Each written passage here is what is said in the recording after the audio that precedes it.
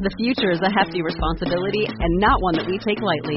But then taking things lightly has never been what Hefty is about. That's why we've created the Hefty Renew program that turns hard-to-recycle plastics into valuable resources like park benches and building materials.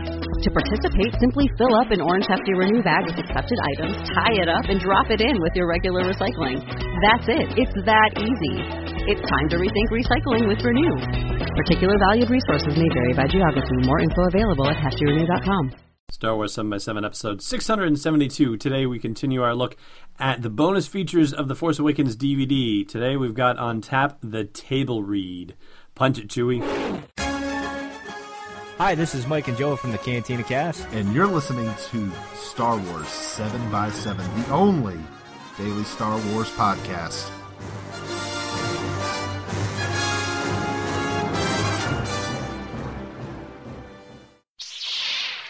Hey, Rebel Rouser. Welcome to Star Wars 7x7.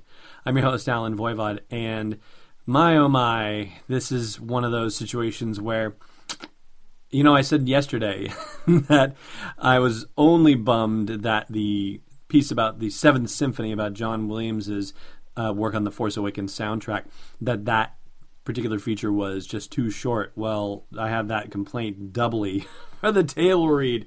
Again, I think we're at the point where we just need everything. You know, if Lucasfilm is going to famously not leave anything on the cutting room floor, not leave it laying around, they're going to save everything just like they did when the Beatles were recording Abbey Road. Like, everything was saved no matter what.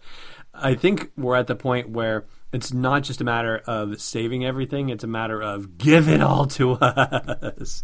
And yeah, maybe they will release some more of this later at some other point in time, but you remember the iconic photo, I'm sure you do, the day that the cast of The Force Awakens was announced, right? And we'll put the photo on the blog post for this show's episode at sw7x7.com just for, you know, nostalgia's sake and to refresh your memory if you don't recall it for some reason. But it was a black and white photo, and it had all of the cast members, old and new, assembled around. R2-D2 was in a shipping crate behind the inner circle of the people doing the table read, and the door was open on it, so he was there in spirit, certainly. And there had been a rumor going around for a while that was never really confirmed until they confirmed it here in this behind-the-scenes footage, that Mark Hamill had been the one to read all the narration in the script. And as fate would have it, I have a copy of the script right here. So the stuff that Mark Hamill is reading is the stuff like interior large hut, night. Close on a hand, a small leather sack is placed in the palm. The hand closes. Another older hand covers it. In a primitive hut, an old explorer, Lorsan Tekka, rugged, kind, has handed the mysterious sack to Poe Dameron, 32, in a pilot's jacket. Poe has charisma, a natural spark. And of course, it makes a heck of a lot of sense that he was reading that stuff since he had no actual dialogue in the movie, so it's not like anybody was going to get confused as to what he was saying as a character versus what he was saying as a narrator. And even that rumor had been kicking around for a while. In the leaks and rumors and spoilers leading up to The Force Awakens, I did see reports that Luke Skywalker had vanished for as many as 10 years and even for as many as 30 years. So, yeah, the rumors were flying like crazy, but there was a lot of talk in that vein that he had been gone for some significant amount of time. And there had been a rumor going around that he appeared very little in the movie, and I can't remember whether I had heard a rumor that he barely spoke at all, if at all, in the movie. I think I did too, but I'm not keeping 100% track of what I heard and where I heard it from, but I'd say it's a fair bet that that rumor was running around someplace. And I guess, in fact, you could call it a leak or a spoiler because it wasn't just a rumor, it was the actual fact. But be that as it may, the awesome thing about that table read was not just the fact that they had photographers in there to capture that image for us, but they had video in there. Of course they did. The whole time they had video. And so at the top when I said, you know, this thing wasn't long enough, in the behind-the-scenes features of The Force Awakens DVD and the whole digital release. It's because they only show like less than 5 minutes of it, along with some commentary from some of the major players about that table read and how it went, which that in itself is awesome as well. I loved hearing from Daisy Ridley and John Boyega and Oscar Isaac and Mark Hamill and Carrie Fisher and Harrison Ford and, of course, J.J. Abrams and Larry Kasdan. They all talked in spots about that table read. But the fact that they were able to show snippets, as they do in this behind-the-scenes footage of the actual table read, like you hear them reciting the lines, and you hear them trying to act it out on their first pass. It makes me want to see the whole darn table read. I would absolutely 100% watch the entire table read of the movie just with rapt attention. I'd love to know if you feel the same way. Chime in at the comments at the blog post for this show's episode at sw7x7.com, or hit us up on Facebook, facebook.com/sw7x7, and let us know if you would be jonesing to see something like that too. Heck, I think I'd even pay full-price movie admission to see it.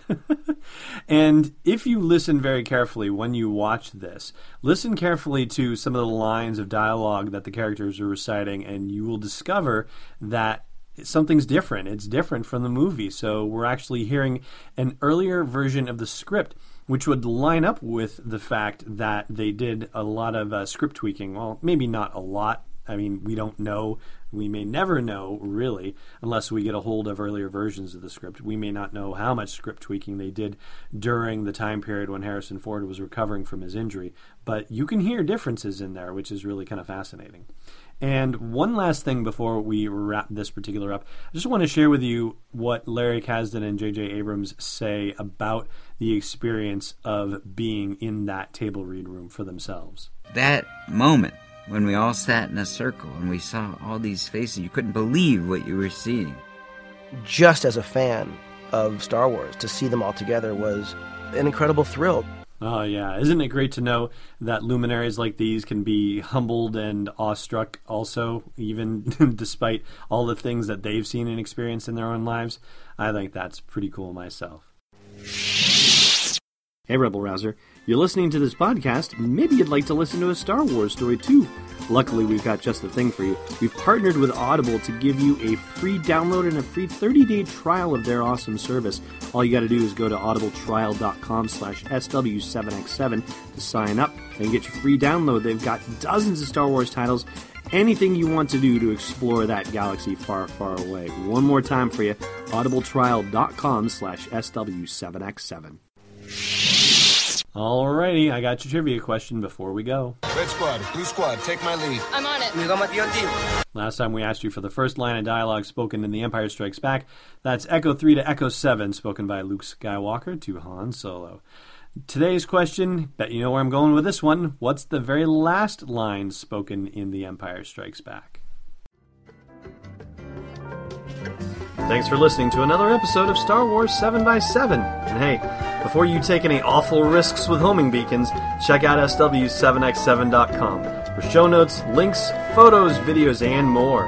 And we'd be spectacularly grateful if you put a little something in the tip jar at patreon.com/SW7x7. It's not an easy escape, it's destiny unleashed.